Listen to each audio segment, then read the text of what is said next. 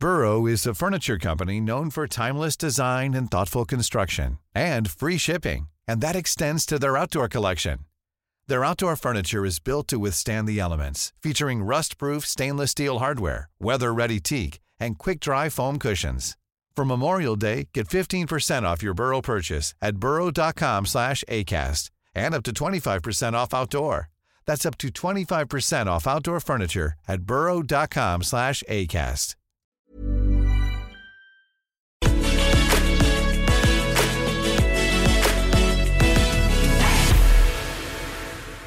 Good news, actual good news. News that is a source of optimism. Not something we're accustomed to talking about, I'll be honest with you, in the often dystopian hellscape that we have become all too accustomed to. Here's my prop. Chile. Now, look, it's nearly half a century after Augusto Pinochet overthrew the democratically elected socialist president Salvador Allende in a Western-backed coup d'etat, which killed thousands of people. Henry Kissinger, the US President's Nixon's Secretary of State, had declared, "I don't see why we need to stand by and watch a country go communist because of the irresponsibility of its own people." Now, in that CIA-backed bloodbath, thousands were killed and hundreds of thousands were forced to leave the country. Amongst those refugees were Chilean refugees taken in by my own family in the 1970s in South Yorkshire. One of those refugees, a woman, took her own life. This was a huge trauma for the Chilean people, which has endured its consequences for half a century. Now, this weekend, the Chilean people have decisively voted for the left-wing student leader, Gabriel, sorry, here we go, I'm just checking it. Gabriel Boric, and I know his name, it's just I lost my script entirely. Gabriel Boric in the presidential election, trouncing the far-right Pinochet supporter, Jose Antonio Cast. Now, let's have a look at Boric taking the stage as it's announced he's president-elect.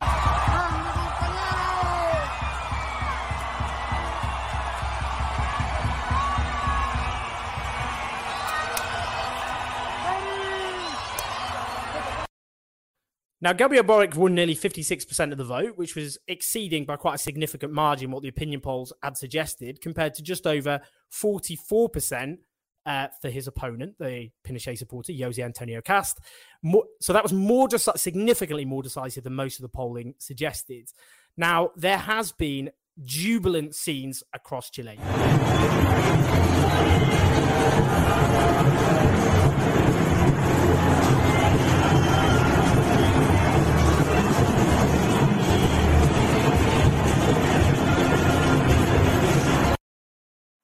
Now, Gabriel Boric is the first millennial leftist to take power on Earth. The guy's 2 years younger than me, which is hugely embarrassing. And he is the youngest head of state in Chilean history. Now, he's declared if Chile was the cradle of neoliberalism, it will also be its grave. This is a very important point, which we will talk about, because that coup that I mentioned was indeed what turned Chile in 1973 into the testing ground, a giant experimental laboratory for what became known as neoliberalism.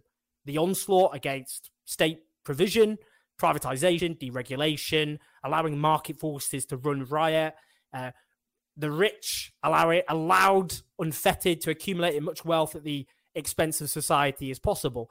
That experiment, if you like, was then applied to other countries, not just in Latin America, but in Britain, and across much of the world. Now, after a reversal of what was so-called the Latin America's so-called pink tides in the 21st century at the beginning, we saw the rise of various progressive governments which sought to redistribute wealth and power in profoundly unequal societies in which oligarchies are entrenched and in which, of course, there is huge amounts of deprivation, in which so-called neoliberalism had caused a massive surge in poverty across the continent. So this pink tide went into reverse, particularly in the second half of the 2010s, not least most notoriously with the triumph of Bolsonaro in Brazil, the far-right extremist, of course.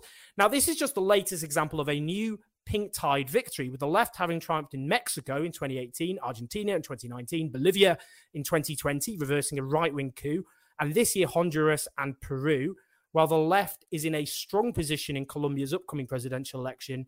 And of course, In Brazil, later next year, which we will talk about, we are able, as I've said, to talk about great news, positive news, and we're going to talk about the lessons of that.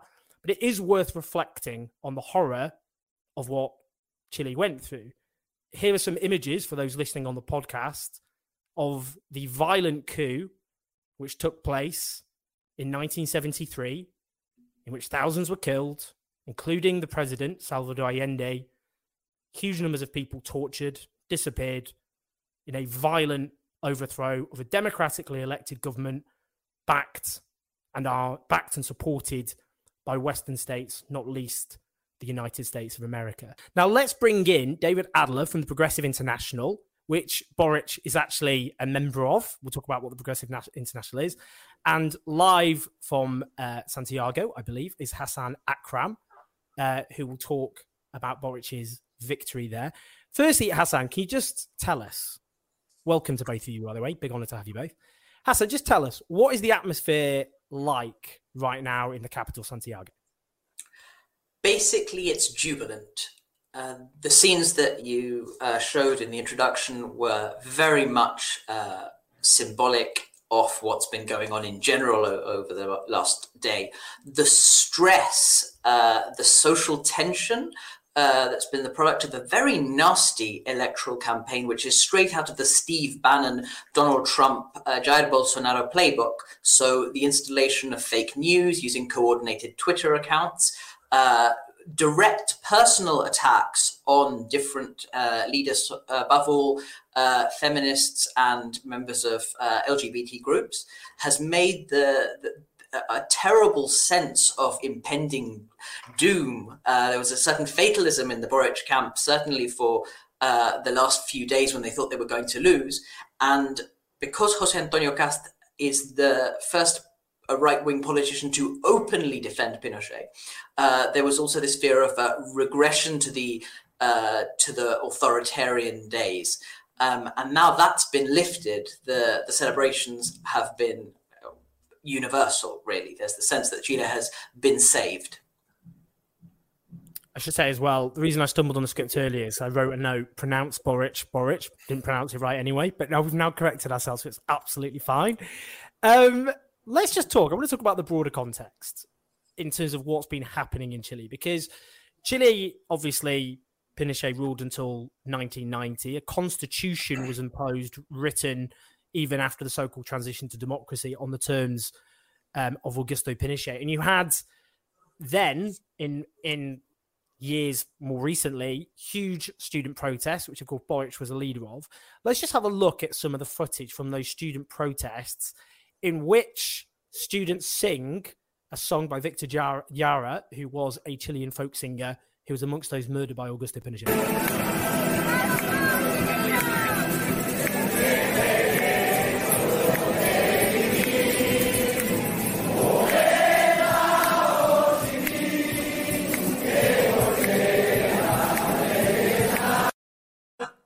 So, David, you just tell us, just in terms of what happened after 1990, you've got this constitution which was written on the terms of Augusto Pinochet.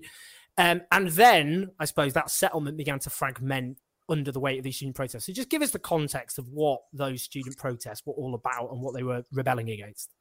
So the student protests in 2011, I think, kicked off what many would understand to be a real decade of uprisings, protests, the Estadillo, as it came to be known in the past couple of years, referring to what your listeners, your viewers will remember were these incredible mass uprisings that began in October 2019. That, you could say, was a culmination of 3 decades of sustained, kind of weak promises on reversing, if not exiting, from the neoliberal path set by that Pinochetista constitution that resulted in high levels of inequality, privatized transportation, privatized education, etc. So 2019, you'll remember those images of young girls from school dancing and running riot through the metro system, and people marching through the city demanding that the regressive, reactionary policies and repressive practices of Sebastián Piñera, the outgoing president, were no longer going to stand. And so it's critical to situate these elections and Boric's candidacy in the context of the past 2 years in particular, as well as the student protests out of which Boric emerged as a political figure. But critically to understand that what was at stake was not just the difference between Gabriel Boric and José Antonio Cast as candidates and their respective political programs. And we'll get into a bit about what each of them stood for and what that can tell us about the future of political transformation in the country. But really critically, this has to be understood as a process that emerged out of that Estadillo, which culminated in a plebiscite on the Constitution, as you mentioned, Owen.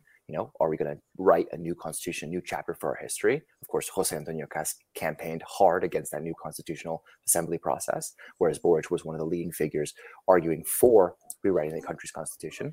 And so the stakes of this election were very much, are you on the side of that uprising, of that movement to rise up against the neoliberal kind of strangulation of the Chilean economy and society to rewrite a new constitution, or like José Antonio Cast, were you looking back towards the past to say, no, we have to relish kind of the legacy of Augusto Pinochet, and we have to resist these attempts at transformation and social change. And so that's really why I think that you see such jubilance, as Hassan mentioned, why it's such a widespread and profoundly felt victory. It's not because necessarily people were so enthused by a certain manifesto. It's because it's a culmination of such a long process of protest and repression, of uprising and respect for the demand for renewal that came out of those protests.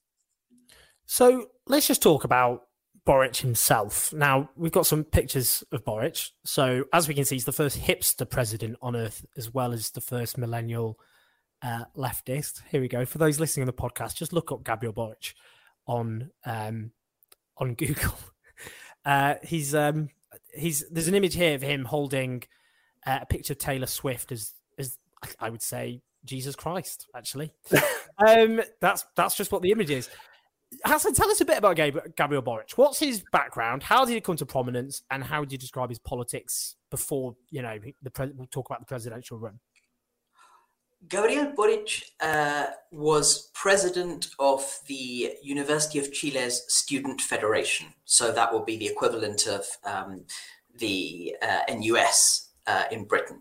Now, the students' movements in Chile play an extraordinary role, which really has no parallel, certainly anywhere in Europe, because there is a huge importance placed on the role of student leaders for mainstream politics. So when Salvador Allende won those historic elections in 1970, the first democratically elected Marxist president in the world, he gave his victory speech from the balcony of the Fitch, that's the Student Federation's building, because the students were so important. It's difficult to imagine a British prime minister giving their victory speech from NUS offices.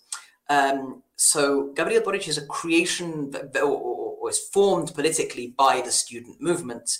He comes to prominence in 2011, 2012, but it's important to bear in mind that he represents a generation that started protesting secondary school students in 2006. There was something called the Revolution Pingüina, the revolution of the penguins, because school uniforms in Chile are black and white, so they make them look like penguins. So this generation started doing secondary school protests in 2006, then moved on to massive university protests in 2011. And in 2019, you really see them going into the labor market and then the whole country erupting into protests. There's a phrase that's often used, la generación sin miedo, the generation without fear, which makes reference to the fact that the generation before them was afraid. And the reason they were afraid was because they had been brutally traumatized by the violent dictatorship of Augusto Pinochet. It's important to bear in mind that the important thing about these students is that they are born in democracy. That's in fact something you see in Chilean literature, in novels. They talk a lot about this.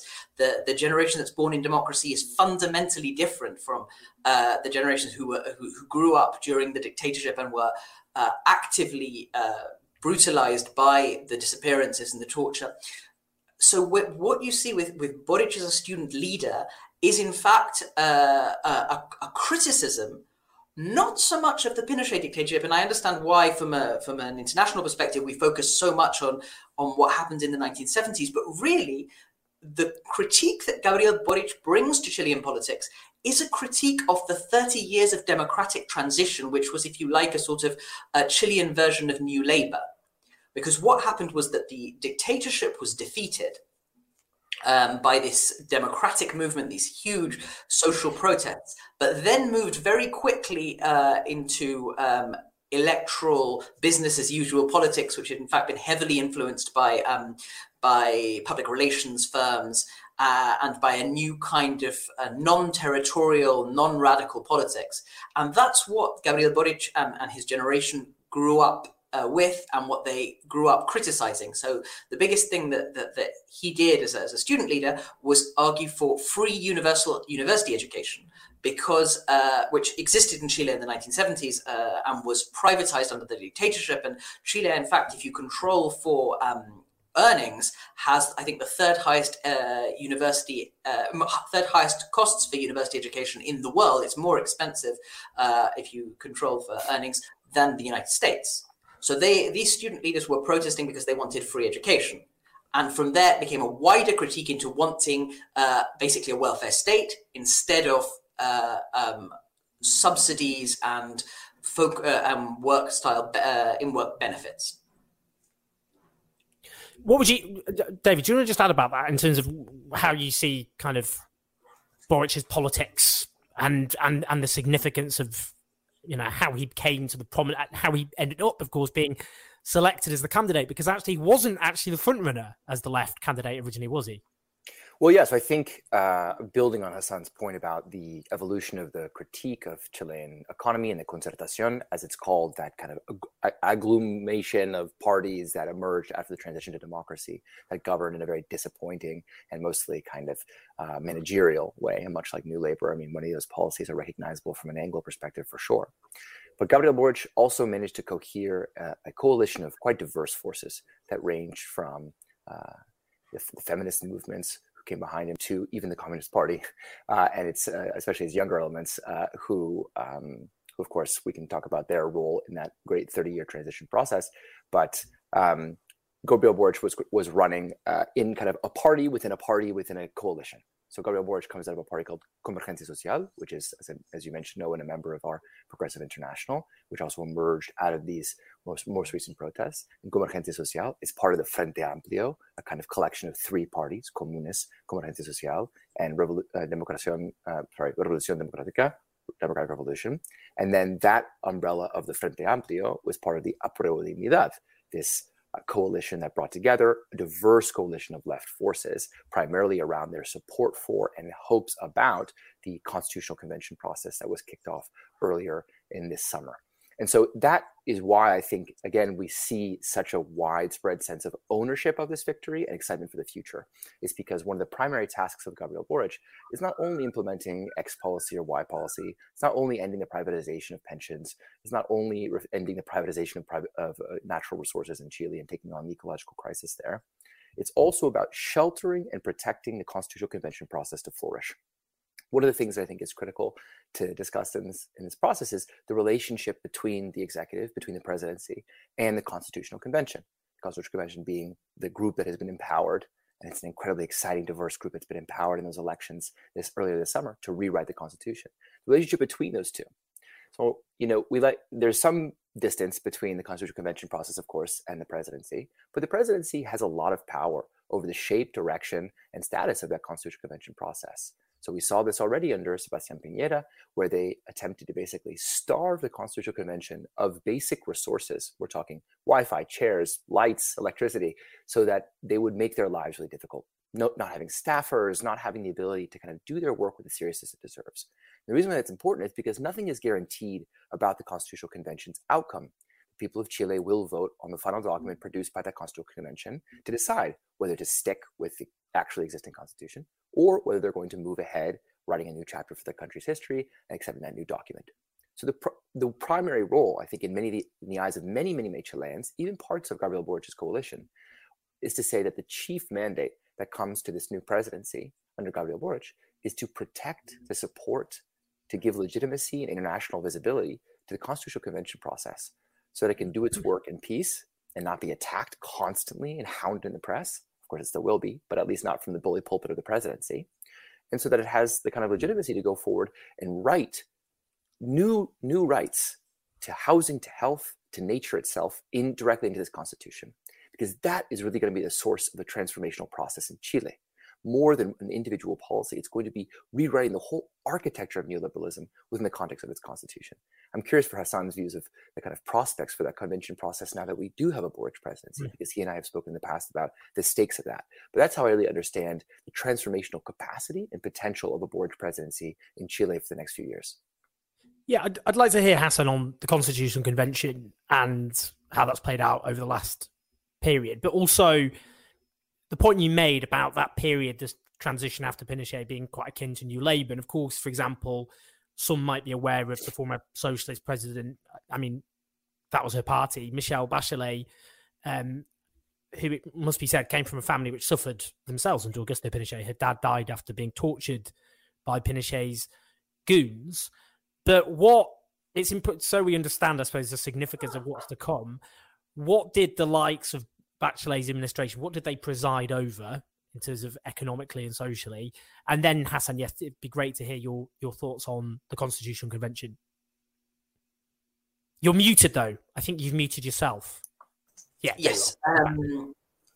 Right. I think to really understand the limitations of the democratic transition, so that's the 30 years after the end of the dictatorship, you really have to understand what the dictatorship did in terms of implanting this neoliberal economic model into Chile. It's actually useful to think about it in terms of comparison with Britain. When Margaret Thatcher comes in, she's famous for this strongly ideological government.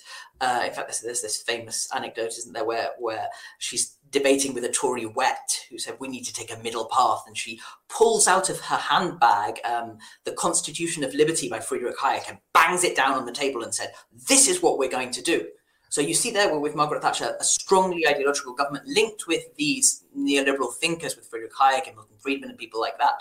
I mentioned that because there's a very interesting letter by Friedrich Hayek to Margaret Thatcher where he complains. He says, you've been talking about how you're following my ideas, but in reality, the pace of change in Britain has been ludicrously slow. Look at what's happening under Pinochet in Chile. There you see my ideas really being put into practice. Of course, it's very different putting into practice an economic model of privatization and liberalization when there is no opposition, because you're shooting them, torturing them, and imprisoning them, as opposed to in a democratic system. Really, what happened in Chile was a laboratory experiment where the economic model that Margaret Thatcher wanted to apply to Britain, but couldn't do things like privatizing the NHS, for example. Everything was privatized under Pinochet. So you got the introduction of privatization of universities, privatization of the health system, privatization of the pension system. So all of this was imposed during the dictatorship period, and the Constitution comes after the imposition of all of those reforms, basically as a padlock. So what the Constitution does is it makes it very difficult to change those laws, basically because they don't require 51% to change them. They now require supermajorities, so 4/7 or 3/5 or even 2/3 for changing for changing the economic laws, the economic reforms that were established under the dictatorship. So you've got a double problem where the country has gone through extreme privatization, and on top of that you have a political system which has been stopped from making those changes. So what the Constitutional Convention represents is opening that up, breaking the constitutional structure that makes it impossible to make changes. In the period of the democratic transition under Michelle Bachelet, basically what happened was that they were unable to open up or break the constitutional blockage because they lacked basically majority support for those kind of changes expressed in congressional majorities. They may have had majorities in the country, but you had a non-proportional electoral system, basically also designed to favor the right. So those were the two things they did. One, changes required a greater than 50%, 51% majority, and on top of that, you also found it very difficult to get those majorities because of a disproportional electoral system. So they were to an extent trapped. There's a huge debate in the academic literature about the extent to which the Concertación was unable to make those deep changes, and the extent to which it was unwilling to do so. So to what extent was it hamstrung by the fact that it didn't have majorities, and to what extent was it actually simply cooperating with and had become comfortable with the dictatorship's apparatus? As always, I think there's a mixture of the two of those things. They governed for 20 years, so there's plenty of different things going on in that time. I think one way of looking at it is a sort of Stockholm syndrome, where people fall in love with their kidnappers. At the beginning, I think Concertación politicians did want to make major changes, but were faced with Pinochet, who stopped being dictator and moved to becoming head of the armed forces and was there in the Ministry of Defense. And in the early years, the Concertación had to negotiate everything with him. But when Pinochet left the political scene, after he was imprisoned in Britain, in order to get out of that, he had to plead senility. So that was the end of him in mainstream politics. Also, that he'd been found out post September the 11th, 2001, when the US started investigating illegal bank accounts in the States, that he'd also been very corrupt. So when Pinochet disappeared from the political scene, the Concertación had an opportunity to make deeper changes, and they did not. So really the critique of the Concertación is in its second half, that they earlier they're hamstrung from making changes, but when they can make them, they don't. And that's where the critique of the student generation that Gabriel Boric is part of becomes fundamental. They said they could have gone for deeper changes, and they didn't. And what the Constitutional Convention now offers is really finally ending the legacy of the dictatorship, opening up the political system, which will, once you create a more democratic political system, will allow then the gradual introduction of universal social rights and the construction or reconstruction of a welfare state. And I think it's critical to emphasize, one of the reasons I emphasize the Constitutional Convention, as Hassan mentioned, is it's not like the political logic, the political arithmetic distribution is more favorable to us today. So it's, Gabriel Boric does not come into the presidency with a whopping majority from the legislature. Right. So, and at the outset of the show, and you mentioned that the left is increasingly powerful, that after a recession of the pink tide wave in the conservative decade of the 2010s, now we see a resurgence of popular movements, student movements, left movements coming back to power across the continent. But they're coming to power under very, very different circumstances, different structural circumstances. The early 2000s saw a global boom in commodity prices, of course, but also just a general kind of exuberance on the markets. Now we're in a profound recession, global recession, and a severe pandemic with struggles to vaccinate populations in the global south, right?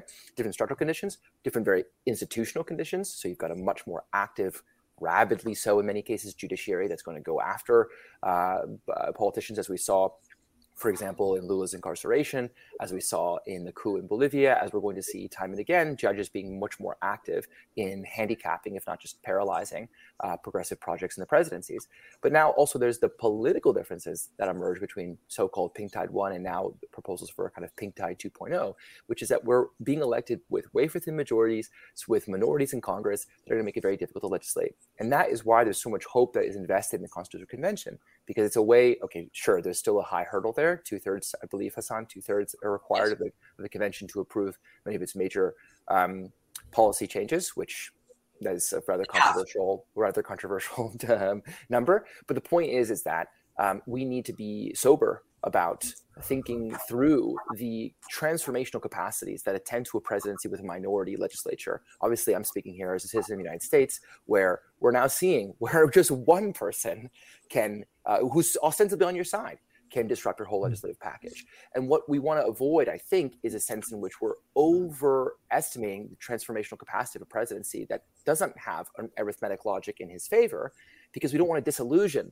our movements by investing too much hope in the power of the executive to basically introduce transformational change. So the convention becomes this much more exciting arena for a dialogue, a conversation, and of course, future kind of policy change to emerge in Chile, because we're not going to have that kind of major, really transformational, ambitious social and political agenda introduced from the halls of Congress. Before we talk, just in terms of what comes next, I want to talk about what happened on election day as well, which I think also is a sign of things to come. Jose Antonio Cast, so there's an image of him there for people who are watching this. Just talk us through, who is this guy? I mean, he is literally, just for people who don't know much about him, when we say the son of a Nazi, we're not just throwing language around. He's the son of a German Nazi who fled Germany, the process of denazification after the collapse of the Nazi genocidal regime. Woo! Yeah, this is the real deal, isn't it? So tell us, Hassan, about this guy. Just what were we dealing with here? What were the stakes? Okay, we've got to be a little bit careful here. Now, it's true that Jose Antonio Cast's father was a Nazi. He tried to hide this, by the way. He said, well, my father was a German soldier. There were so many other German soldiers, and they weren't all ideologically committed to extermination. It's just that they were part of that system, and it was conscription, it was normal. But we now have evidence, which was dug up by Chilean journalists in Germany, that in fact, Jose Antonio Cast's father, Miguel Cast, specifically chose to join the Nazi party in the 1940s as a way of advancing his career. So he had some ideological commitment to that regime. When they immigrated to Chile, their political position was hard right. It's not fascist exactly, because these are not people who believe in a one-party state. These are not people who believe in closing Congress, but they are the hard right of Chilean politics. So there's a belief that Pinochet saved the country from communism, and that Pinochet was always building Chile towards representative democracy. So that was the big project of the 1980 constitution, the dictatorship's constitution, which instead of creating a permanent dictatorship, creates this limited democracy. And Cast is basically committed to this model, which political scientists call low quality or low intensity democracy, specifically designed to protect basically the business elites. Chile is one of the most unequal countries in the world, but to protect those business elites from the power of majorities through creating these requirements for change through supermajorities. So Castes is basically the defender of that system. He has closeness to much more extreme positions, which are, let's put it this way, it's the same thing that was said about Donald Trump. It's not that he's a that Jose Antonio Cast is a fascist, but all of the fascists in Chile support Jose Antonio Cast. Best put that way. In fact, in terms of the people who were involved with torture and murder during the dictatorship, there's one particularly famous one, Miguel Krasnov, who was actually a Cossack from the Don, whose family were involved with the killing of Jews in Russia during the Russian Civil War. And he's very famous. They take a Jewish political prisoner during the Pinochet regime, and Miguel Krasnov goes in, finds this woman, Diana Aron, tied up, starts torturing her, comes out covered in blood and said, that, swear word, awful woman is not only a communist, she's also a Jew. So you see there the viciousness of this regime, the links with anti-Semitism and with the European fascist and Nazi right. And what Jose Antonio Cast says is, I've met Miguel Krasnov, and I can't believe he did any of those terrible things. He's in prison now for something. The total years are something like 200 for all the things he did. So basically, you have people who are not directly Nazis, but are soft on Nazism. Okay, not great. Not great, I think is not great. But I think if you give a rundown of the program, Owen, on which he was running, you get a clear sense of that this is kind of fascism adjacent. So here are some examples of policies in which Jose Antonio Cast was running. One, pardoning the torturers, the butchers of the Pinochet regime and those crimes. Two, introducing a Chilean ICE, that U.S. agency for detaining and deporting migrants in violent and borderline criminal fashion. removing the Chile from any kind of UN declaration on human rights. He also wanted to introduce new presidential powers to intercept any communication and to arrest any Chilean in their home or outside their home. So whether he would have succeeded in such an ambitious legislative package, of course, remains to be seen. He would have won also with a wafer-thin majority that would have been much more difficult to legislate, for sure. But I think the point is that this really did look and feel like the ghost of Pinochet haunting the country, as much as Hassan is right to point out those distinctions between those programs.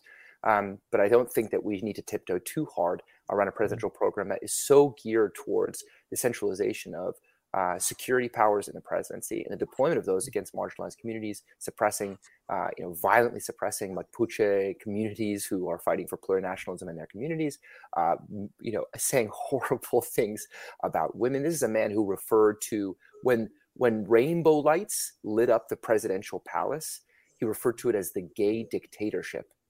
This is the guy ran the gamut on this stuff, and he's sitting there wearing literally wearing a MAGA hat on a live stream with a proper fascist. Hassan, I think you'd agree. The guy who said that giving women the right to vote was a mistake because they still vote for the left even when they're raped by migrants. He said that we need to form an international anti-globalist alliance along with Viktor Orban, Donald Trump, and Jair Bolsonaro. So I think there is really, I think he tiptoed towards the end of the campaign around some of these more extremist past declarations and affiliations. But I think it's critical that we identify just how dangerous that threat is, because as we will discuss, I think in the coming few minutes, it's not going away. So no, I mean that's what I was gonna bring up. I mean, you mentioned the gay dictatorship. We're working on that, but you did mention the ghost of Pinochet. So there he is, live footage from hell. Not looking happy. Just quick, what I want to talk about in terms of what happens next. So on the day of the election itself, we've got a tweet here. In Chile, government reduced buses in the cities by 50% in an attempt at voter suppression. What on earth happened here with the buses? And what does it potentially foreshadow? Because we remember, if we look back, of course, to the experience of Allende, and I will also talk about what the markets have done. We will talk about that separately. If we look back to Allende, obviously there was an attempt the infamously was the truckers' strike, which was backed by various foreign forces, causing chaos and all the rest of it. What happened with the buses, and does it foreshadow something ominous under the new presidency? I think we should be a little bit careful there about what happened with the buses. Okay. It's not true that the buses were reduced by 50%. What happens is that on an ordinary working day, you will get 90% of the total available number of buses on the roads for obvious reasons. On a Sunday, that will fall to 50% because of the fact that there is lower demand. The government knew, because this was an election day, that there was going to be much greater than normal demand because it was an election day, and they should have made moves towards increasing the number of buses available. But what you saw was the normal Sunday number of buses available rather than a working day number, which is what they promised. Now, the problem is that Chile's bus system is a public-private partnership, and the Ministry of Transport lacks incentives, basically to force lacks tools rather to force the bus companies to pay their bus drivers a higher wage to make them willing to work on a Sunday. Now, all of this is a mixture of incompetence and deliberate negligence. So rather than deliberately suppressing the buses, they failed to take proper precautions and to make sure that the numbers of buses will be increased. This has happened in every previous election as well, that there have been problems with transport to polling booths. This is a general thing in Chile. The poor live much further away from polling booths than the rich, and there is very poor public services in general, public transport in general. This time it was worse, not so much because of the government, but because there was this huge social mobilization. Normally in a second round, you'll see voter participation staying the same, or at most it's increased by a couple of points. This time it increased by 8 points, so a huge increase in voter turnout, and the government hadn't taken steps to deal with this. So I think that's really what happened. It's more a combination of incompetence and negligence than it is of deliberate conspiracy. That actually speaks to a general thing that needs to be understood about the caste camp group. They're basically an alliance of two subgroups. One is the traditional Chilean right. Now, the Chilean right includes people who are soft Pinochetistas, if you like, people who are not going to support coups today, but who will say, well, you know, they had to do it at the time because there's this terrible Soviet Union type threat. The Chilean extreme right, if you like, the ones who are pro-Pinochet, but still respect the current democratic system, are fused with the center-right in Chile. So that's the standard establishment conservative. And José Antonio Cast was an establishment conservative. He was on the right of the Chilean right.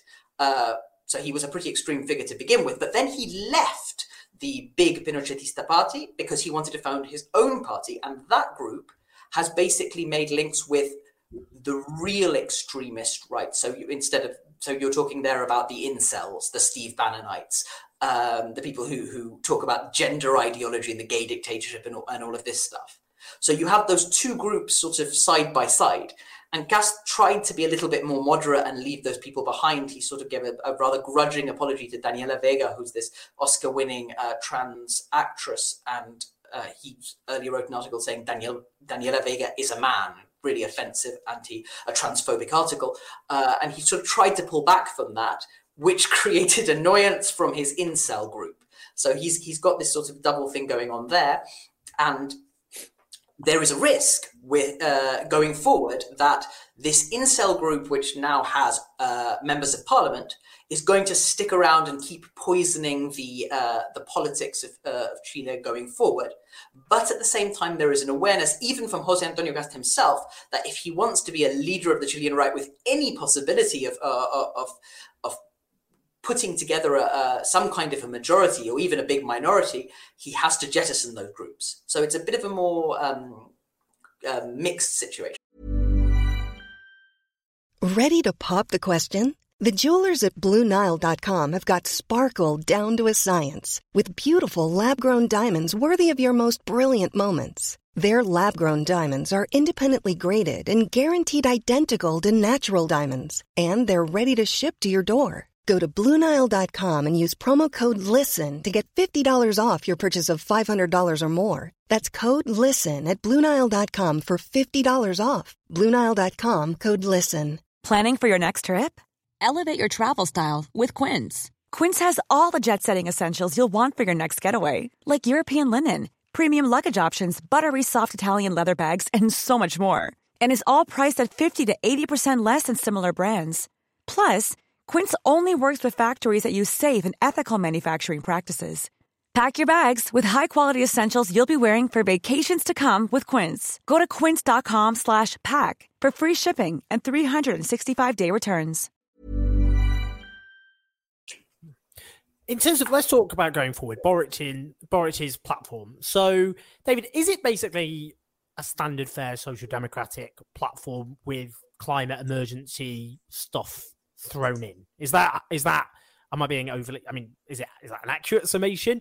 And in terms of, you spoke about obviously the coalition, I can't pronounce it properly, Aprobó Dignidad. That was a joke, wasn't it? That wasn't not bad at all. Not bad at all, Owen. Come on, David, you're being overly kind.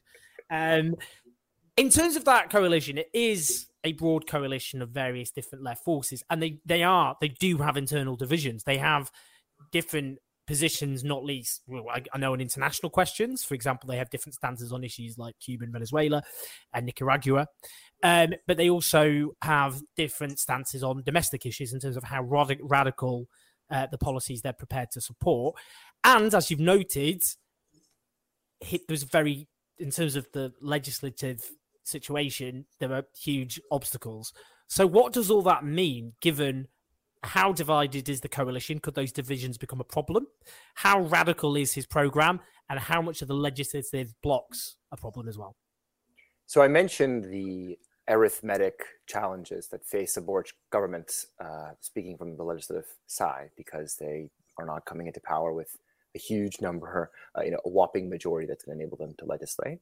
And they're coming into power. I think, Hassan, we can answer your question that it's not just likely, but it's certain that that emboldened right is going to be an obstructive, very vocal force in Chilean politics for many years to come. Which is, I think, a familiar process that we see happening even in Europe, where parties like the AfD or the Brothers of Italy become kind of more mainstream parties, fixtures of party politics, through which center-left governments either have to negotiate, isolate, or figure out some strategy to deal with. I think that critically, though, the issue with Chile is a familiar one for countries in the global south, which is a structural constraint. So since 2019, we have seen massive outflows of capital from the Chilean economy as rich Chileans send their money abroad and basically accelerate the rapid dollarization of the Chilean economy. The reason being that they're afraid of the pretty moderate demand that emerged from the Estadillo in 2019 around social protections and ending the privatization of pensions, education, et cetera, where rich Chileans just feel like, we're not going to stick around. Many people were joking about, the fact that waiting lists for Miami private schools are going to double today now that Gabriel Boric has been elected president. But certainly this was a feature of Cast's kind of more honest approach to the campaign trail, saying things like, rich Chileans, if they feel like you're going to raise our taxes, at the click of a button, we can send our money abroad. And already we see a kind of tumbling of the Chilean peso. We don't know how credible that threat is of a kind of Kalekian reaction or investment strike. But capital outflows do present a real structural challenge for any social democratic leader. And this is something that we saw, for example, in Lula's election in 2002. You saw the classic Lula meter, which was an instrument created by Goldman Sachs to track the exchange rate of the Brazilian real to the likelihood of Lula's election. This is what I call the kind of sovereignty shift, where we see agenda-setting power shift from domestic constituencies and actual voters and citizens to foreign investors, in this case also the 1% of Chilean society, who own the vast majority of resources and wealth. And so it's going to be a really interesting point for any social democratic government, let alone a left government, to see how do you bargain with those elites? How do you talk about these structural constraints that attend to kind of any global South economy operating in a dollarized global context? Do you make those compromises? Do you take a more aggressive approach towards, for example, the nationalization of natural resources, of banks, things like this? Or do you enter a bargaining phase? And do you have the political capital? Do you have the movement support to take on those interests in that substantive way? Or is the ghost of the 1973 coup kind of haunting you in a way that you understand that taking on Yankee interests for that reason is going to provoke a counter reaction that Chile hasn't seen in a long time? So I think that that's just to describe many of the structural conditions, constraints, and challenges that go up against a Boric government. But maybe Hassan can speak more to the kind of programmatic planks of that agenda and where they sit vis-a-vis proposals for a Green New Deal, for example, in the UK and the US. Yeah, so Hassan, I'm interested in the programmatic question in terms of what the Boric platform actually is. And just to note again, David mentions the kind of market reaction, which was basically threatened in the run-up. It was made clear that obviously a far-right victory, the markets would sigh a huge sigh of relief. So we can see here, Chilean markets hammered after leftist Boric election win. And we can also look at the peso, the Chilean currency. There's a plummet going on. They are horrified that the far-right candidate didn't win. So Hassan, I'm interested in the program, but I'm also interested in kind of the response from private business interests. Okay. I worked as an advisor of the Frente Amplio, so I was working on the initial program that when the Frente Amplio was founded in 2017, they did a participative programmatic process where they invited people to join the Frente Amplio to give their ideas about what kind of program they want for a future government. So in fact, the program was called the Program for the Many. And that policy program basically talked about transitioning from basically a new Labour style social welfare system, which provides a safety net, towards a Scandinavian style universal social benefit system. So free education, free healthcare, without this being means tested. being funded by increases in taxes for the very rich, and also with a greater role for the government in terms of innovation policy. Lots of things taken from well, there's a huge tradition of this kind of state-led innovation policy in Chile. It comes from the ECLAC, which is the Economic Commission for Latin America of the United Nations, but the same ideas you see with Mariana Mazzucato in England or Hua Chang. So those ideas were very strongly present in 2017, and this is effectively the same program that has been updated for the 2021 election. So that's basically the thinking behind it. So it's changing the welfare system to being a universal one and paying for that through higher taxes and also an increased role of the state in the productive sector. In terms of the possibility of applying this, it's certainly true that there has been a macroeconomic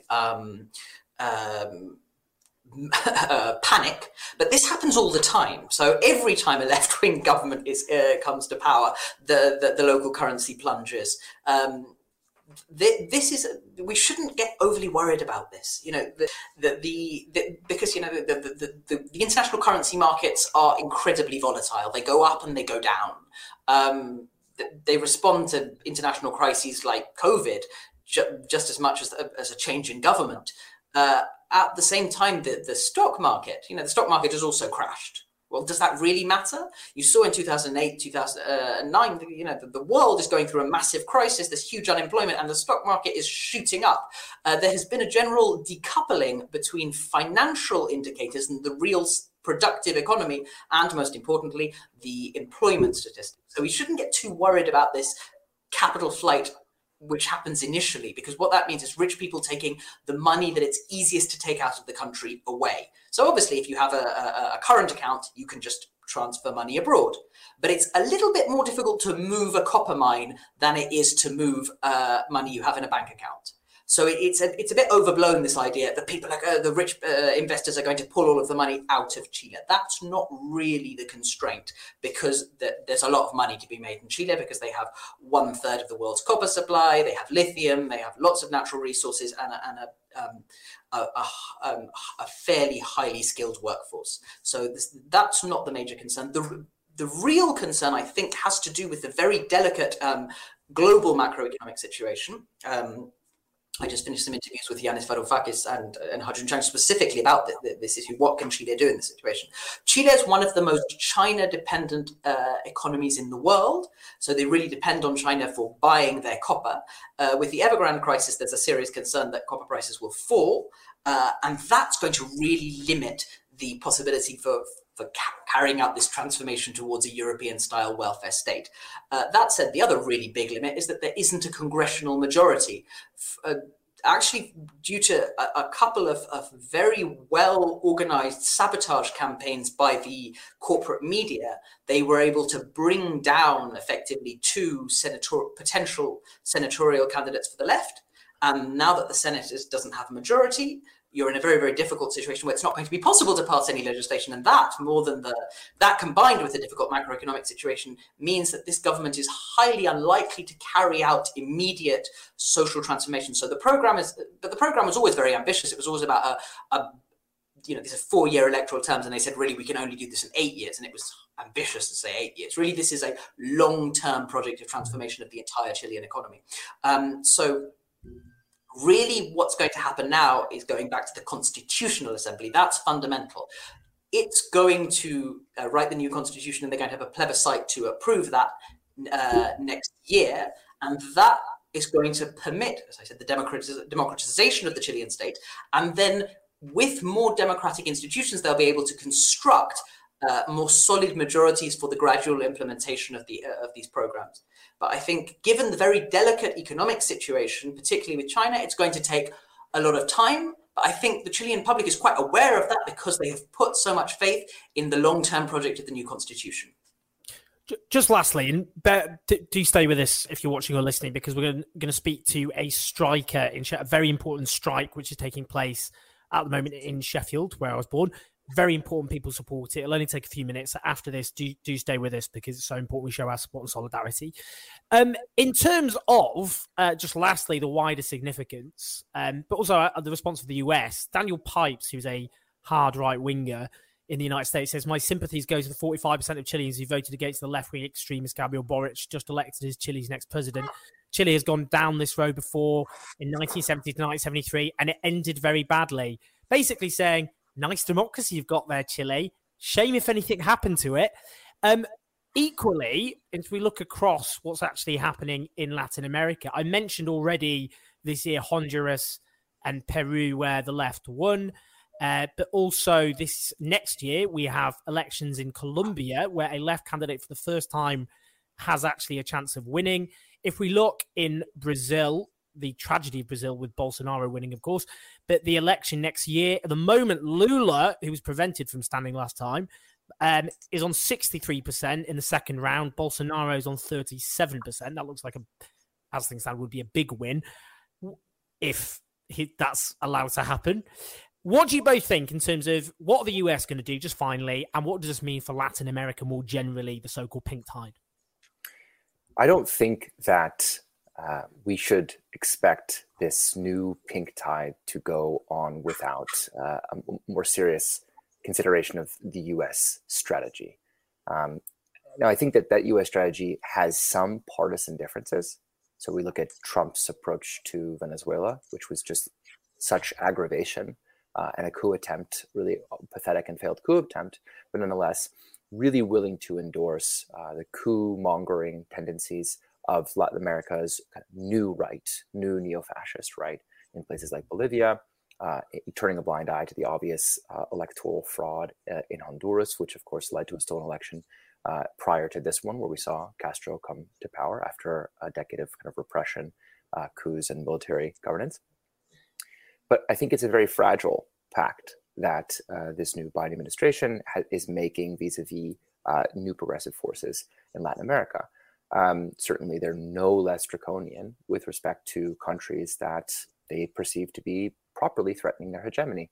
Those countries being like Venezuela or Cuba, where the embargo it remains in place. That is, a 6-decade-long embargo with no obvious intention to thaw diplomatic relations with Cuba and revisit those really draconian policies. So I think the question is on both sides, not just how the U.S. react, but how do these new governments relate to the U.S. and its interests in a hemisphere?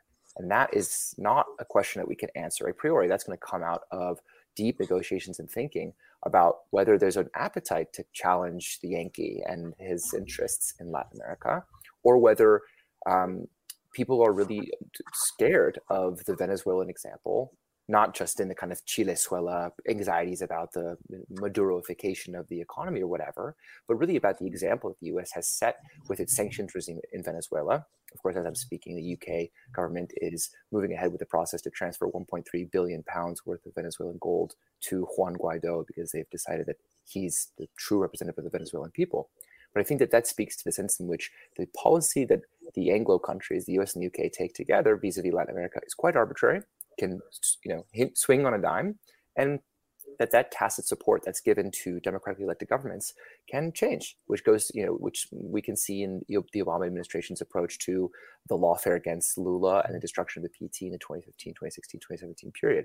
So I don't think that we should take for granted the idea that these governments are going to let come to power, especially in a country like Colombia, which has been ruled by some of the most violent right-wing narco-terroristic forces.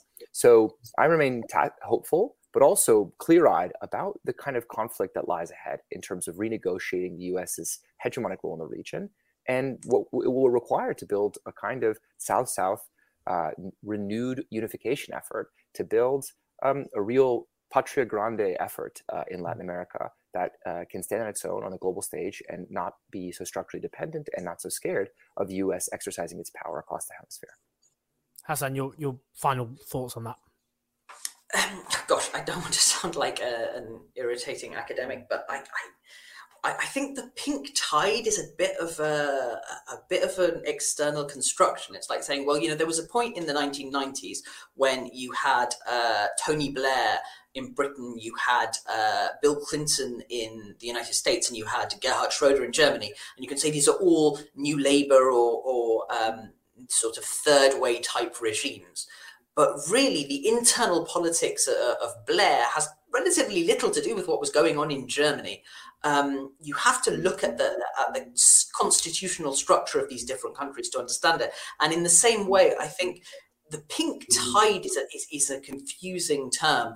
Certainly, there's a big difference between Gabriel Boric and his, if you like, millennial socialism, which is much closer to Podemos in Spain and to Alexandria Ocasio-Cortez in the United States than they are to the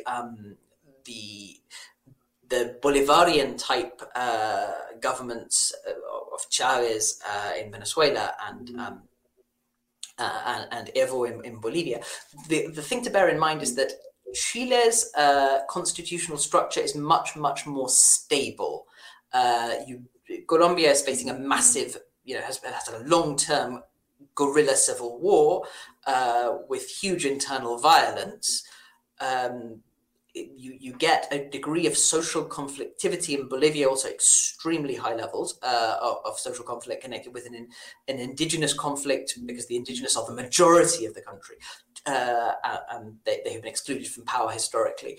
Chile hasn't got either of those situations. It's a small country, a centralized state. It has an indigenous conflict in the south with the Mapuche, but that is restricted to one specific area. So the possibility of Chile carrying out progressive change is much greater than these other countries where the level of state institutionalization is lower. The challenges, I think, for Gabriel Boric will be much closer to the challenges that the US and Joe Biden are facing when we think about the problems of basically them trying to make it harder to vote. This whole thing with the buses. The fact is that on an ordinary Sunday, the buses are all left in the depot. This time, business people said, we're not going to take them out. And the government wasn't bothered and also doesn't have the tools to force them to do this. So that's like a symbolic of the kind of problems they're facing. It's not the same as Colombia, for example, where you get massacres of leftists. So the problems are much closer to the United States in that sense. I often think of the figure of Stacey Abrams, who managed, to get a Biden victory in Georgia. This huge increase in voter participation in a relatively stable constitutional setup, I think, is reason to be optimistic for Chile to be able to do things without getting into the kind of macroeconomic instability that would make it vulnerable to US intervention. You've both been absolutely brilliant. That was such a thorough overview of exactly how we got to this point, what this represents, and where things are likely or possible, where things could go from here. So it's been a real tour de force from both of you, which I really, really appreciate. So thank you so much to both of you for joining us. Really, really appreciate it. Obviously, David Adler, who's over in Los Angeles at the moment, Progressive International, do follow them. Boric is himself a member of that, and Hassan Akram, who is live in Santiago, and I hope will go out partying, continue to party and enjoy the atmosphere in a country where the left has come to power and defeated the right so comprehensively. Before I let you, I'm going to sign you both off with the words of Salvador Allende, but whilst I do that, please, if you're watching or listening, stay. It's very, very important you stay. This is a very important strike. Everyone has to support. I'll let you both go now with the words of the deposed President Salvador Allende, who was overthrown by Augusto Pinochet and a Western-backed coup in 1973. Superará otros hombres este momento gris y amargo donde la traición pretende imponer. Sigan ustedes sabiendo que mucho más temprano que tarde, de nuevo abrirán las grandes alamedas por donde pase el hombre libre para construir una sociedad mejor. ¡Viva Chile! ¡Viva el pueblo! ¡Vivan los trabajadores! Estas son mis últimas palabras. Tengo la certeza de que mi sacrificio no será en vano.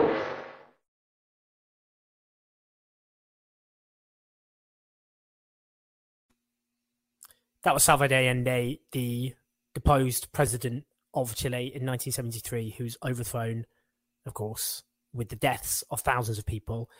And now, of course, we remember those who died, those who had disappeared, those who were forced from Chile, and we remember, we rejoice in the triumph of the left over Pinochet's successor.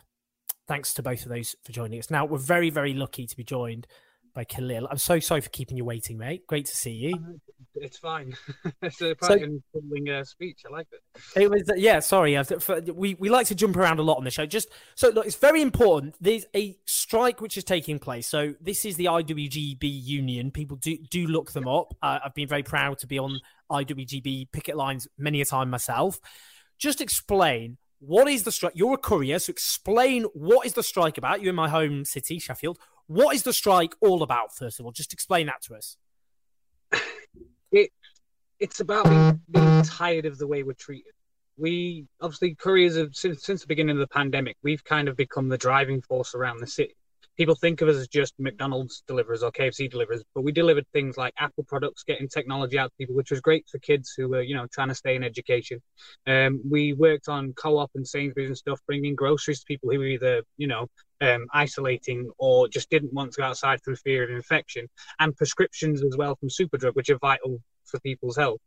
We kind of went underlooked. People didn't realize while everyone was at home staying safe, we were out delivering, we were out taking the risks. I've got children at home, and every day I had to get up and sort of say bye to the kids and wonder, is this the day when I bring it back to the household? Is this the day when something goes wrong? We were praised throughout the pandemic. We made millions for our company, who made between 2019 to 2020, I think it's 40 million plus net profit. And so we were expecting, when it was all over, we were expecting what anybody expects in those situations, which was praise and maybe a raise. Maybe some kind of show that they were grateful for what we'd done.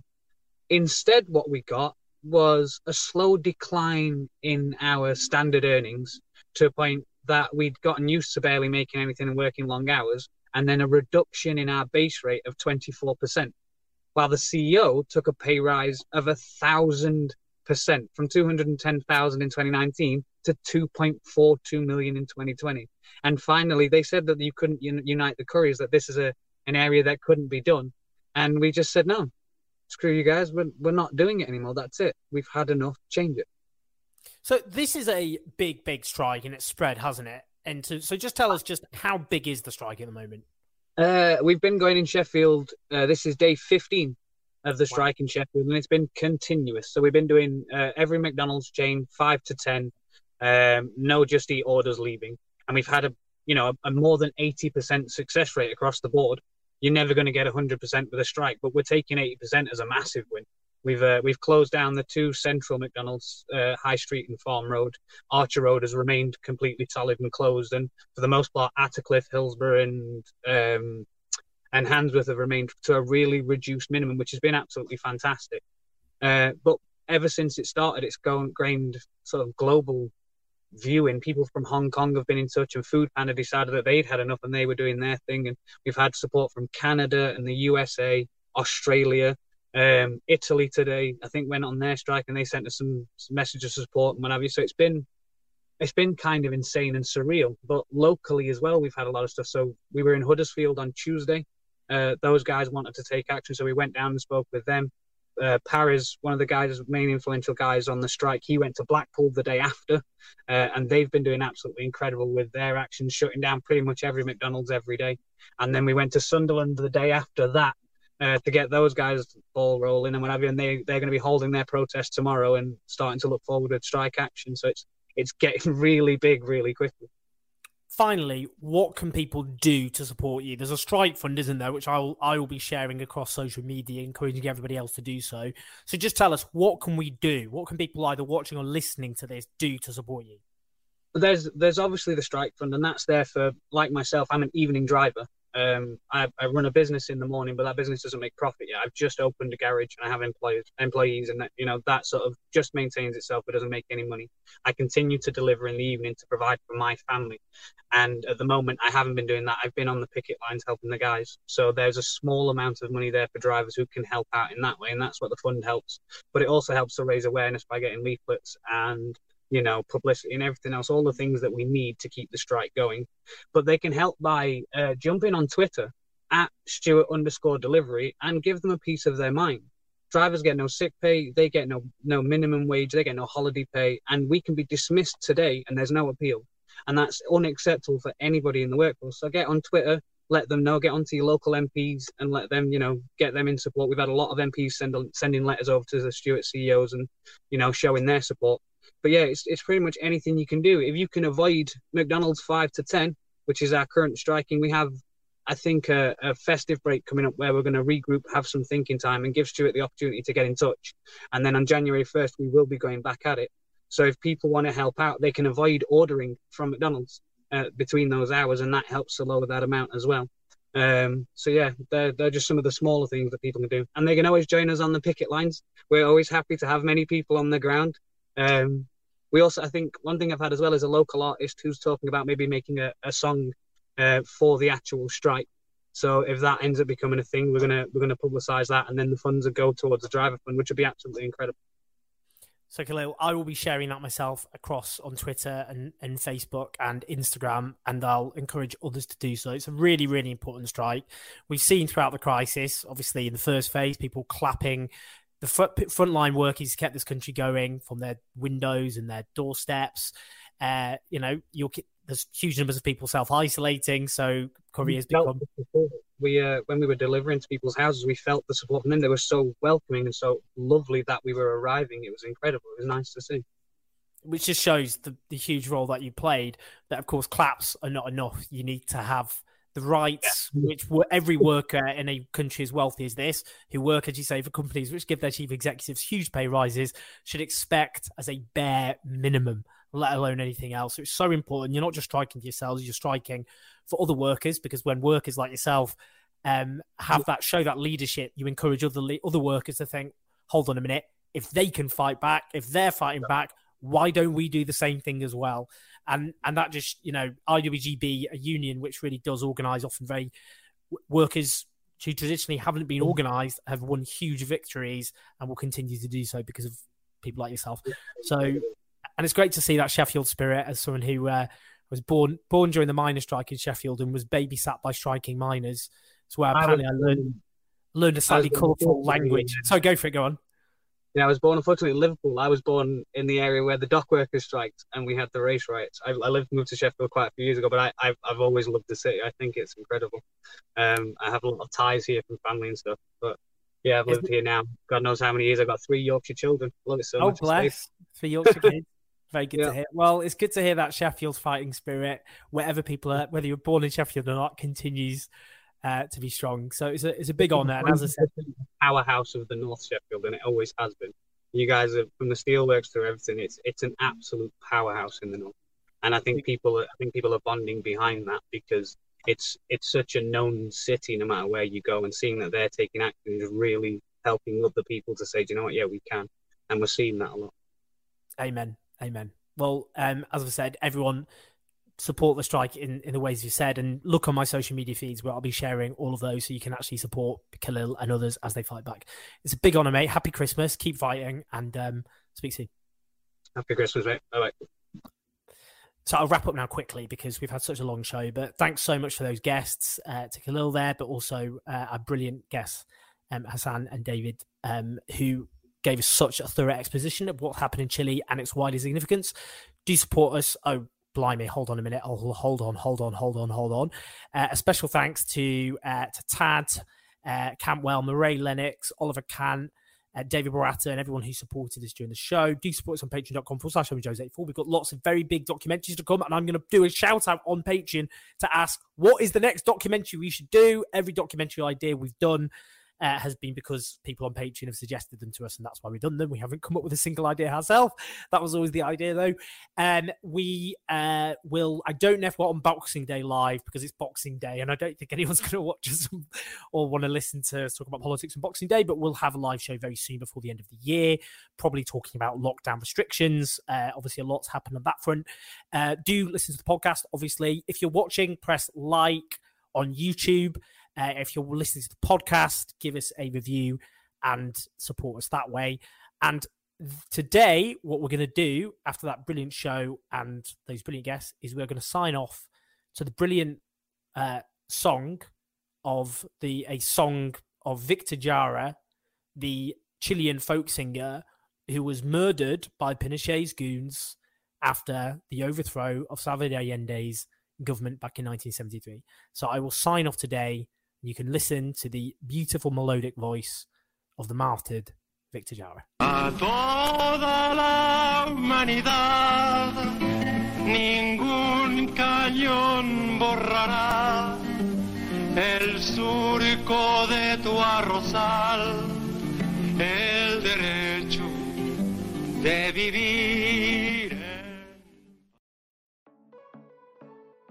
Thanks for listening, everyone. I hope you found that informative, educational, interesting, and I certainly did. Do support us on Patreon to keep the show on the road, /OwenJones84. Leave us some stars, that'd be nice. Spread the word. And I look forward to speaking to you soon.